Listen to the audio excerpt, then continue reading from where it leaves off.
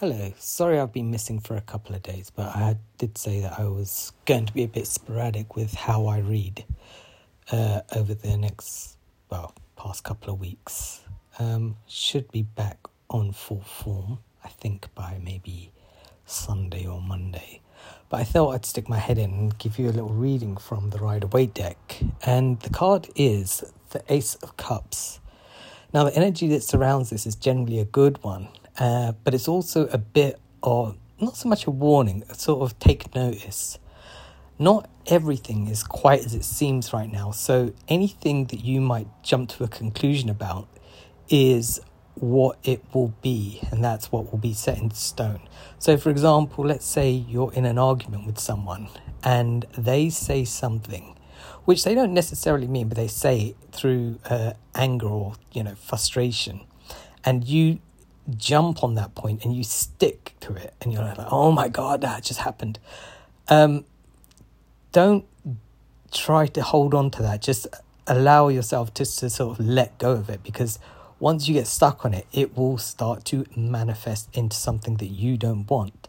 So right now, when you have an idea in your head, if your mind is rushing, let's say we must, just don't. It's not the greatest idea. It's more, this card is a good card for you to sort of bring about a bit of change in your life where not everything, you open your heart a bit. So you're not just always jumping to conclusions and creating scenarios that you don't necessarily need in your life.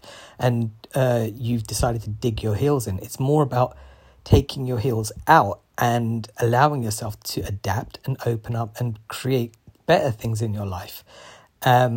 So whilst that energy is surrounding it now, it's probably going to last until roughly October. So it's not that you will be tested a lot just to see if you are not worthy, but to see if you're willing to open up. It's more you'll be challenged.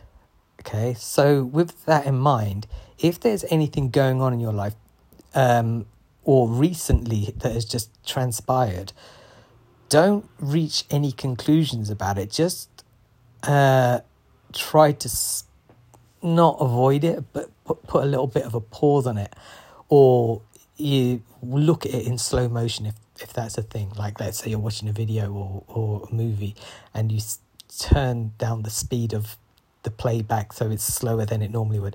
Try something like that rather than jumping to the wrong conclusions, which won't, even if you're right, okay, even if you are 100% correct, okay, it's allowing yourself the time to adapt. And then when you feel a bit calmer or a bit more, okay, yeah, maybe I do want that, then you can go for it. Absolutely, 100%.